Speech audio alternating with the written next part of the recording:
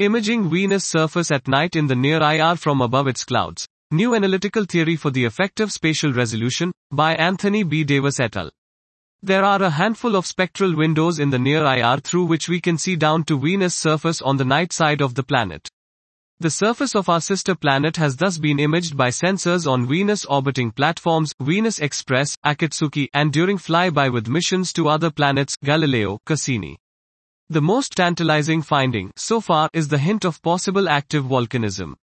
However, the thermal radiation emitted by the searing, circa 475 degrees Celsius, surface of Venus has to get through the opaque clouds between 50 and 70 kilometers altitude, as well as the subcloud atmosphere.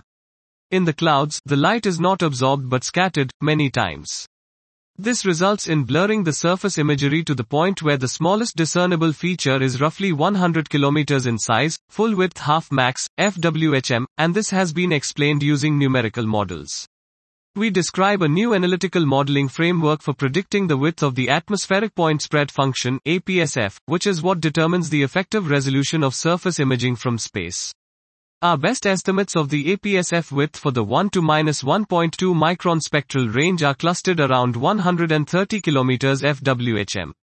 Interestingly, this is somewhat larger than the accepted value of about 100 km, which is based on visual image inspection and numerical simulations.